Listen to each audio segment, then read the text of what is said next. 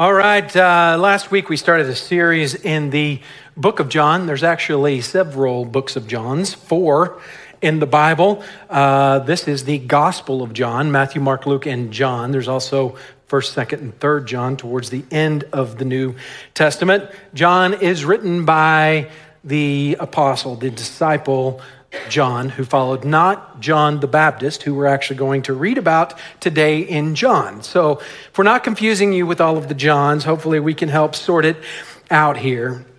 We're in this series leading up to Easter. John writes very creatively and very specifically as he tells the story of Jesus, his gospel, the account of Jesus and his sacrifice in our lives. And we're not necessarily going straight through the book of John, although that would be fun as well. But just leading up to Easter, we're going to look at some of the characters and some of the interactions that Jesus has with these people in Scripture, because the truth is, as Jesus interacted with people 2,000 years ago in Scripture, God is still interacting in our lives now. So there's something that we can all take from this as we look at John. And he establishes, last week we looked about him establishing the true character of Jesus. Jesus was fully God and fully man at the same time. And that's foundational to understanding the gospel.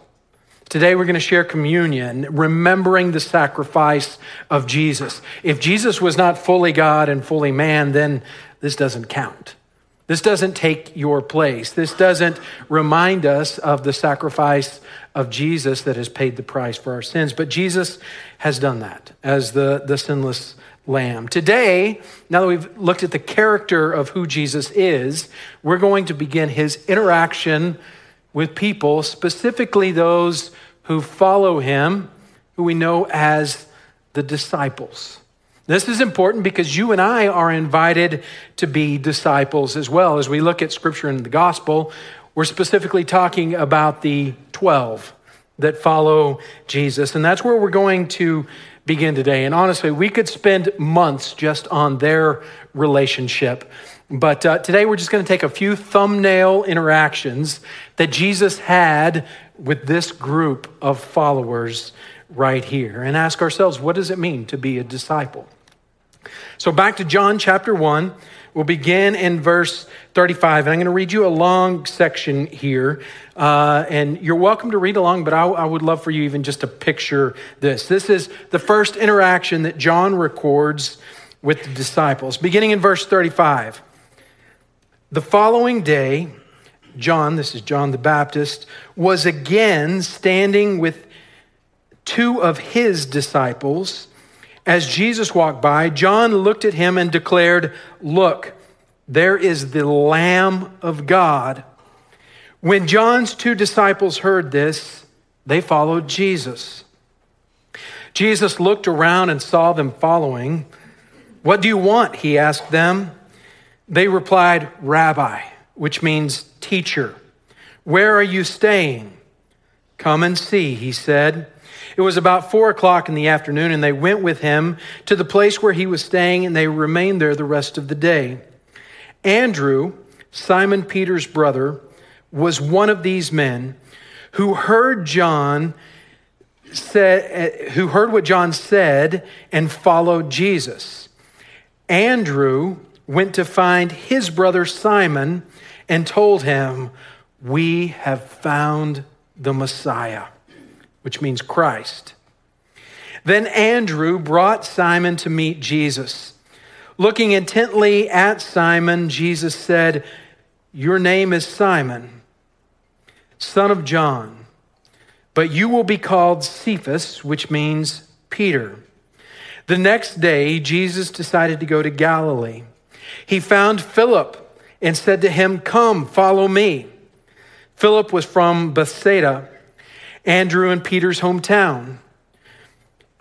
Philip went to look for Nathanael and told him, "We have found the very person Moses and the prophets wrote about, and his name is Jesus, the son of Joseph from Nazareth." "Nazareth," exclaimed Nathanael, "can anything good come from Nazareth?" "Come and see for yourself," Philip replied. As they approached Jesus, Jesus said, "Now here is a genuine son of Israel, a man of complete integrity." "How do you know that about me?" Nathanael asked. Jesus replied, "I could see you under the fig tree before Philip found you." Then Nathanael exclaimed, "Rabbi, you are the Son of God, the King of Israel." Then Jesus asked him, "Do you believe this because I told you I had seen you under the fig tree? You will see even greater things than this." So here's this interaction. There's a whole lot to unpack there. They recognize Jesus as the Messiah, the one who is coming to deliver the people of Israel that they've been waiting on for hundreds of years. They have this interaction where he's saying, "Come follow me," and they leave and go follow him. All of these are huge steps of faith for these men to take. We have the privilege of looking back at the Gospels in retrospect. These may be stories that we've heard all of our lives. They may be new to us, but we're able to look back and say, okay, Jesus came to these guys. He said, "Come follow me," and they went and followed him. But it's important to understand some of this context here. They call Jesus Rabbi. Rabbi is a Jewish teacher of the Mosaic law, not just any teacher, but it would be a profound teacher of high respect and regard.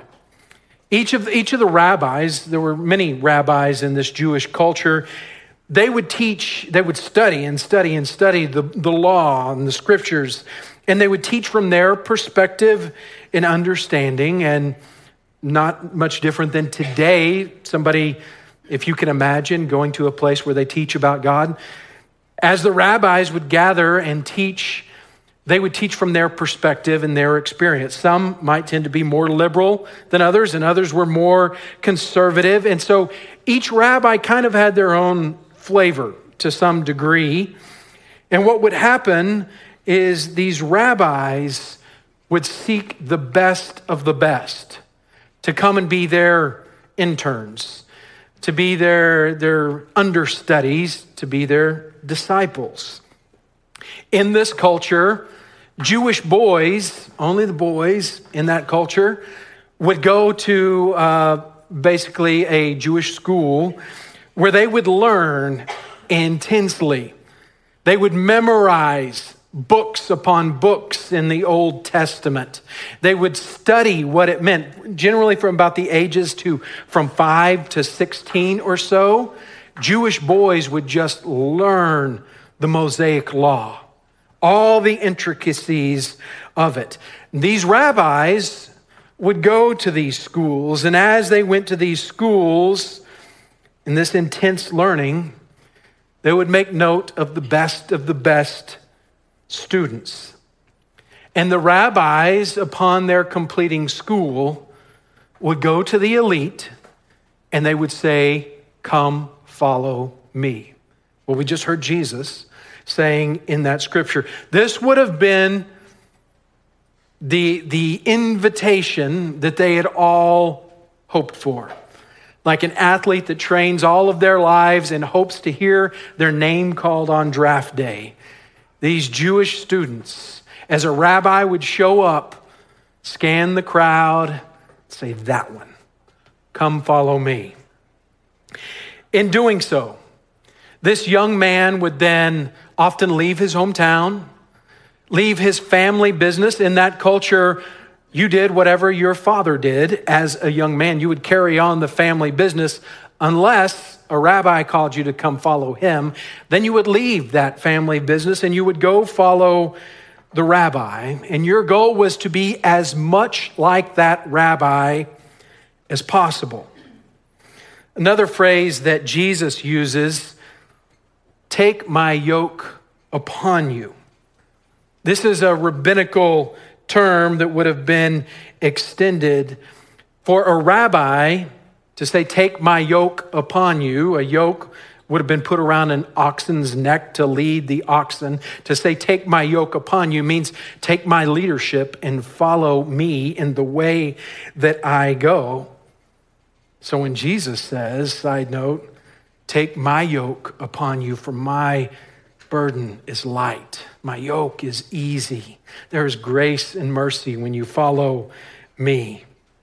For a rabbi to say this to a disciple, take my yoke upon you, come follow me, means to walk the way I walk, teach the way I teach, do as I do. And these rabbis had disciples that would follow them. A common blessing that would be spoken over these young men by their family or by the school as they were selected, drafted to go follow these rabbis would be, may you be covered in the dust of your rabbi. Now, I grew up in West Texas on a ranch where we had dirt roads. And when I first started dating Tiffany, she wondered why I never cleaned my truck. And it was because there was no point. Because the day you clean it, the next day it's going to be dirty again because it's covered in dust. And that's kind of the picture here when they say, may you be covered in the dust of your rabbi. As they walk down these dirt paths, the disciple follows the rabbi so closely that they are covered by the dust of the rabbi's sandal. Then there were all the other Jewish students that didn't get selected. Right? There were a few, I used the sports analogy at draft day, only a fraction, small, tiny fraction of athletes who work so hard will ever be selected to be able to play at a pro level. Right? It was the same in this rabbinical situation here. Only a fraction were selected. The rest of you all go home to your family business. You're going to be a carpenter, you're going to be a fisherman, you're going to have some sort of trade that you do, and you continue to live out the best Jewish life that you can based on all that you learned in school, but you go back to the family business. That leads us to where we are here in John chapter 1.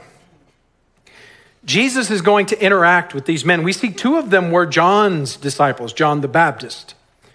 Now, John the Baptist was one of those rabbis who was a little bit edgy and out there. A lot of people disregarded him, but he had his own disciples, and two of these disciples leave John to go follow Jesus. And the rest of these disciples, they didn't make the cut. They weren't selected. They weren't chosen. Peter, James, John, they went back to be fishermen. That was the family business. Matthew was a tax collector, not the family business, because he sold his family out to betray his own people to become a tax collector. That's why they were so despised. But these were all men who didn't make the cut, who in some way were spiritually challenged. This is who Jesus calls. This is who Jesus looks in the eye and says, come follow me. Take my yoke upon you. Tiffany and I were watching a cooking show the other day where they were drafting people to be on different teams and, entertaining to watch. But then it got a little awkward as it got down to like the last three and the last two. And you just feel bad for that last one. You're the one that nobody else wanted to pick, but you're the only one left. Maybe there have been times in your life where you have felt like that. When it comes to your walk with God or just your own social standing, maybe you feel like in some way you just don't quite make the cut. Maybe sometimes you come in this room and you feel like a fake. You've got imposter syndrome, that you would rather crawl in a hole than have me ask you to come up on stage and lead us in the closing song as we leave today. Right? Oh no, I just could not do that. Well, I couldn't do that either. But the truth is, many times we just feel like, I'm not quite good enough. If you've ever felt like you don't quite make the cut, you're in good company. Here at Rock Hills and as a disciple, we know that Jesus was never about looking for the best of the best. The best were welcome to come and follow him. But he was about looking for ordinary people who had a heart for God. He hung out with sinners and tax collectors, ordinary men and women. So when you think of the disciples, that's who we're talking about. They were part of something amazing as they walked with Jesus, as he was their rabbi, as they followed him. And then after Jesus is crucified and raised to heaven, these are the people who turned the world upside down. Because of what they did after Jesus was raised into heaven, they established the church, and here we are, San Antonio 2024, we're having church because of what happened then. Disciples that were following Jesus, ordinary people. Following Jesus is never about your ability, it's about your availability to be who he wants you to be. So understanding that context of what it looked like to be a disciple in the first century, we're going to look at a few thumbnails through the book of John of Jesus' interaction with these disciples. What kind of interaction they have, and what does it mean to us today? First one that comes up in, we're going to note, is the feeding of the 5,000. It's found in John chapter 6. Many of you are familiar with this story, but Jesus had been teaching that day. Thousands of people have now heard about Jesus. They're following Jesus. They want to hear, and they make their way around this huge body of water, and there's all these people. Jesus is teaching them, and then Jesus turns to his disciples and gives them a trick question. Where can we buy food to feed all of these people? Now, Philip was a logical disciple in the bunch. He begins to say, according to my calculations, we would never be able to feed all of these people. Even if we worked and worked and worked for months, we could not afford to feed all of these people, much less how do we acquire the food to feed all of these people. 5,000 men is what's recorded, which very likely means there was another 5,000 women, children. I mean, there was anywhere from 10 to 20,000 people in this crowd. And the Bible notes there's one young man who brought a sack lunch. Jesus takes the small resources, as you know, and multiplies it to feed everyone. This is one of the first encounters that the disciples have as they follow Jesus, where they see, oh, we are involved in something unbelievable because we just faced the impossible. It was an impossible problem in their hands, right? You type A people would have been absolutely frustrated with Jesus. Of course, we can't feed all of these people. Shouldn't we have had a planning meeting a month ago? Shouldn't we have some structure on how to do this? There's no plan in place. Jesus says, how do we feed these people? There's no answer that makes sense. It's a ridiculous question for Jesus to ask them, but you know what happened next. Jesus feeds all of the people. As disciples of Jesus, we will face impossible problems in our lives.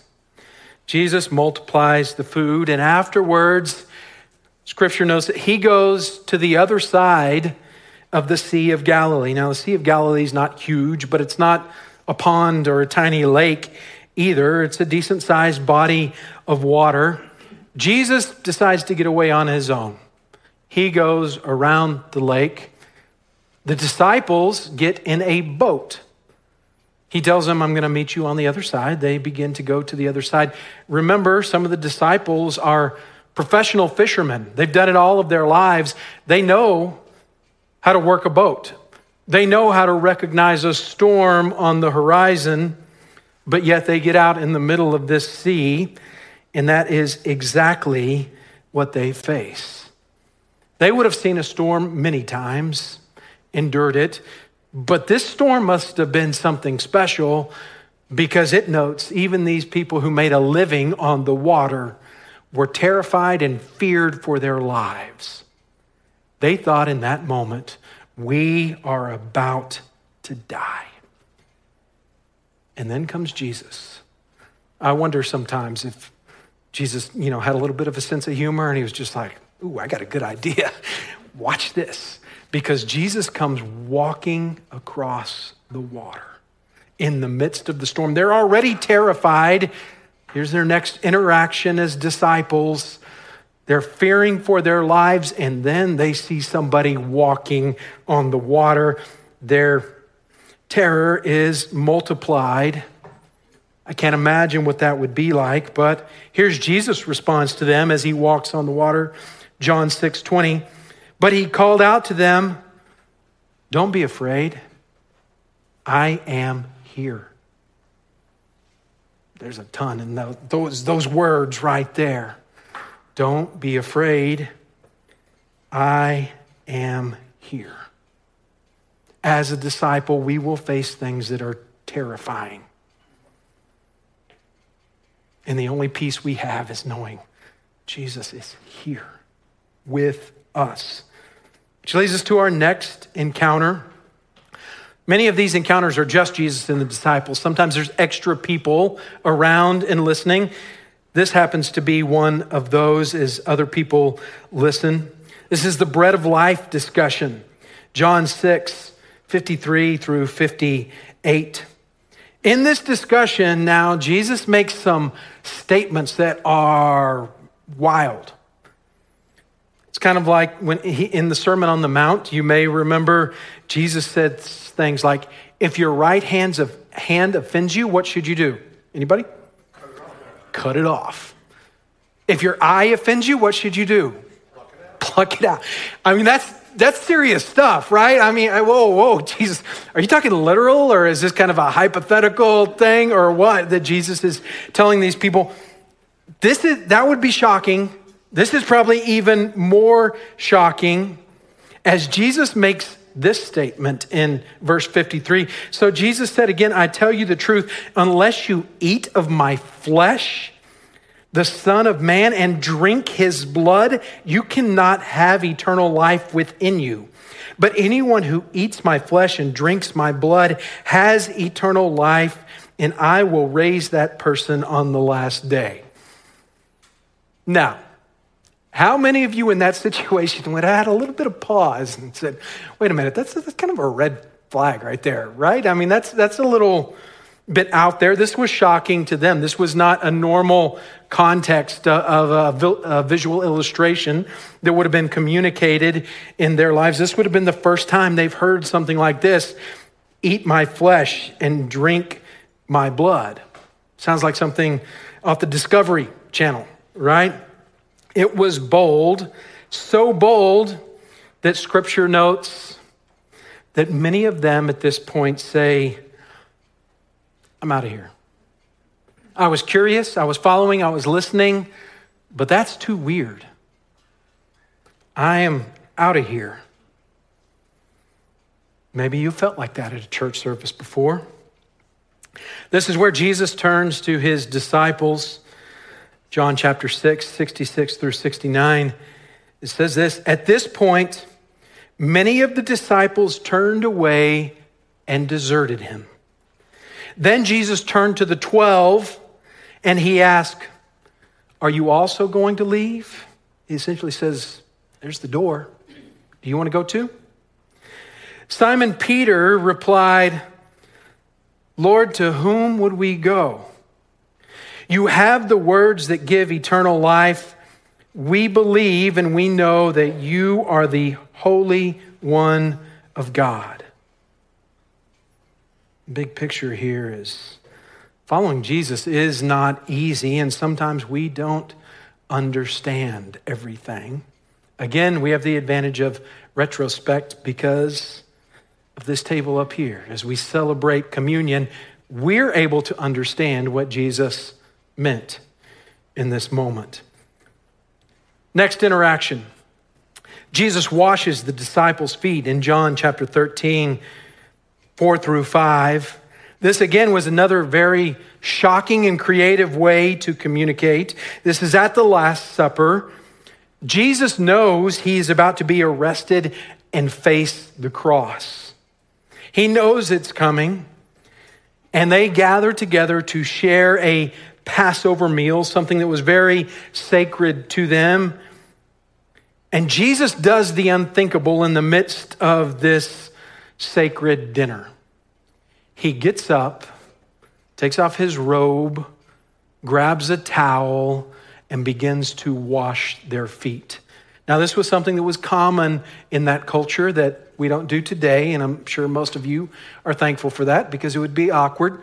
But in that day, it was common because they walked on those dirt paths all the time, remember? But it was not common for the head of the dinner. It would have been the lowest servant in Jewish culture that would have been there to do the lowest task. And Jesus puts himself in the lowest position.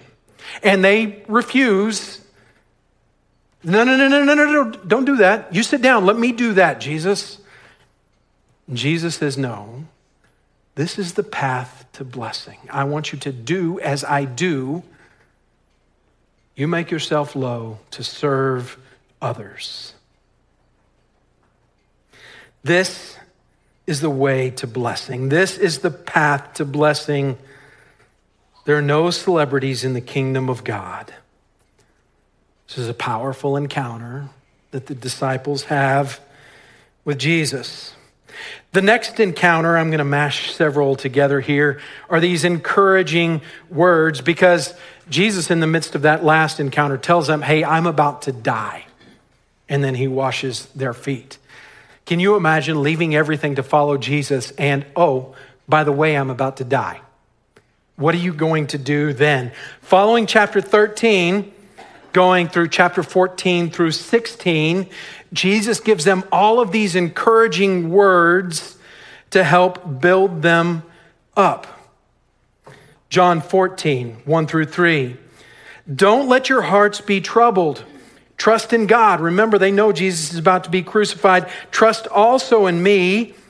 There is more than enough room for you in my Father's home. If this were not so, would I have told you that I am going to prepare you a place? When everything is ready, I will come and get you so that you may always be with me where I am.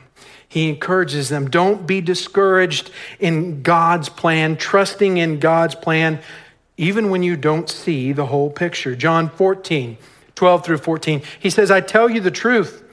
Anyone who believes in me will do the same works that I have done, and even greater works, because I'm going to be with the Father. You can ask me anything in my name, and I will do it, so the Son of Man can bring glory to his Father. Yes, ask me anything in my name, and I will do it. Jesus tells the disciples something astounding here. You've seen me do all of these things. Through all of you, God is going to do even more. If you are a disciple, God wants to do even more through you than the things that we see Jesus doing up to this point. John 16, 17. In a little while you won't see me anymore, but a little while after that you will see me again. Some of the disciples ask each other, what does he mean when he says, in a little while you won't see me, but then you will see me, and I am going to the Father. Jesus is telling them this is bigger than what you understand. I'm going to make a way, and I'm going to send you the Holy Spirit. Now, this doesn't just apply to the 12. That applies to you, to me. John 15, verse 5, Jesus says, yes, I am the vine, you are the branches. Those who remain in me and I in them will produce much fruit. For apart from me, you can do nothing.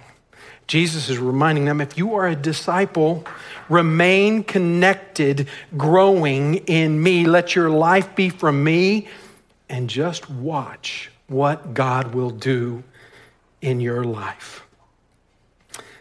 The next encounter, Jesus gives them a warning in John chapter 16, verses 1 through 4. It says, I've told you all of these things so that you won't abandon your faith. This was a lot for anybody to take in, right? And then he even gives them another bombshell, and he says, you too are going to die because of all of this, but don't abandon your faith. You'll be expelled, you'll be rejected, you will be killed, but remember my warning. Don't abandon your faith. For any of us, I'm not saying we're going to be killed or expelled, but there is a price to pay. If you and I are serious about following Jesus, it will come at a cost in one way or another, and Jesus' warning to them is the same to us. Don't abandon your faith. Keep going, even when it's hard. The last encounter, the grand finale, the resurrection. John 20, 19 through 21, and I love this picture. After Jesus is resurrected, the disciples are in the upper room, and now they're probably remembering those words, right? You're going to be killed for your faith. They're hiding in fear in a secret room where they're locked away, the door locked, and Jesus himself walks through the wall and stands there among them, just like in the boat when they were terrified upon terrified. I'm sure they were in this moment. Again, they're already terrified for their lives. They're terrified because the man they saw crucified is now standing in front of them, and he says the same thing, peace be with you. I am with you. And he shows them the wounds in his hands, in his side. It says they were filled with joy when they saw the Lord. And again, he said, peace be with you. As the Father has sent me, here it is, so I am sending you. As a disciple, we follow Jesus, and then he sends us to go and do what he has done. He reminds them of what they are called to do. There's all kinds of encounters with Jesus the disciples have in the Gospels and even in John. But let me summarize these here real quick. Feeding of the 5,000. There is no challenge that you will face that is impossible for God. Walking on water. There is no challenge that you will face alone. God is with you. The bread of life discussion. Following Jesus is never going to be easy. Washing the disciples' feet. The path to blessing is humility. Encouraging words of Jesus. When life gets tough, remember his promises. The warning of Jesus, don't walk away when life gets tough. And in Jesus' resurrection, we're reminded through the resurrection, there is peace and hope and purpose. We're going to close this service. Josh is going to lead us in a song, and we're going to share the Lord's table together and take communion as disciples. Because the truth is, you and I have been invited to follow Jesus. So I think the real question here is, are you a disciple or are you just an acquaintance of Jesus? Are you just an observer, curiously watching from the outside? Jesus' invitation is, take my yoke upon you. My burden is easy. My burden is light. Come, follow me. He invites the ordinary and the rejected to come and be his. His yoke, his burden has been paid for. His blood has been shed, his body has been broken, and he has been raised from the dead so that you and I could follow him on the tough days and on the easy days. That you and I might be covered in the dust of our rabbi. I want us to take a moment as Josh leads us in a song. Search our hearts. Are we followers of Christ? Are we disciples? Are we acquaintances and observers?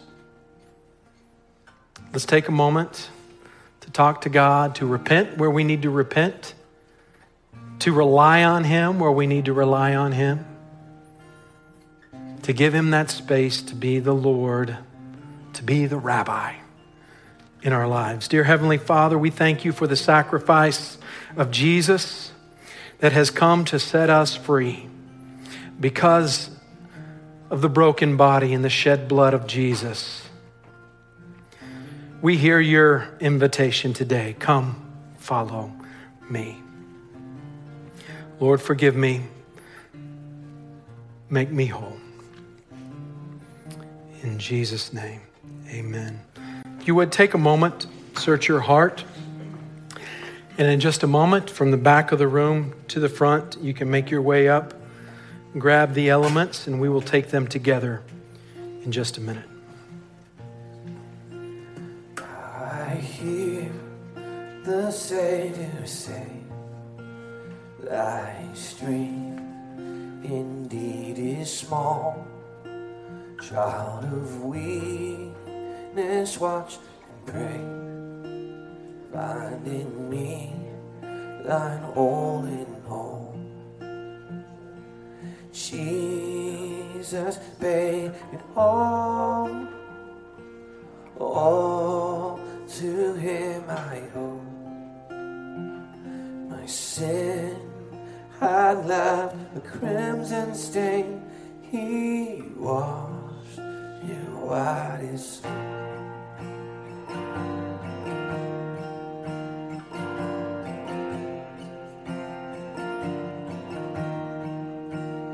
Lord, now indeed I find thy power in thine alone can change the leper's spots and help the heart of stone.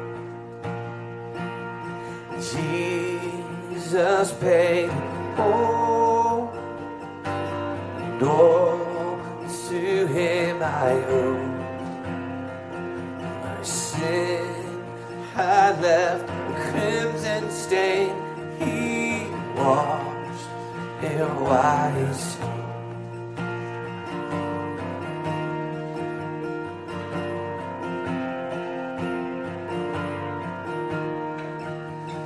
And when before the throne I stand in incomplete, Jesus died my soul to save. My lips shall still repeat, Jesus paid it all, and all to Him I owe. Sin had left a crimson stain. He washed it white as snow. Jesus paid it all to Him I owe. My sin had left a crimson stain. He washed it white as snow. My sin had left a crimson stain. He washed it white as snow. Jesus washed it white as snow. While they were eating, it says in the gospel, and by they means the people that didn't make the cut, but yet Jesus said, come and follow me. While they were eating, Jesus took the bread, and when He had given thanks, He broke it and gave it to the disciples, saying, take and eat. Here's the answer to that earlier discussion. This is my body. Let's take the bread of life together.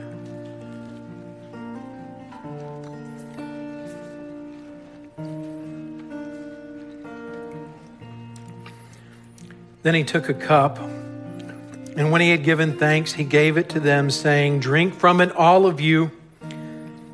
This is my blood of the covenant, which is poured out for the forgiveness of sins." Let's take the cup together.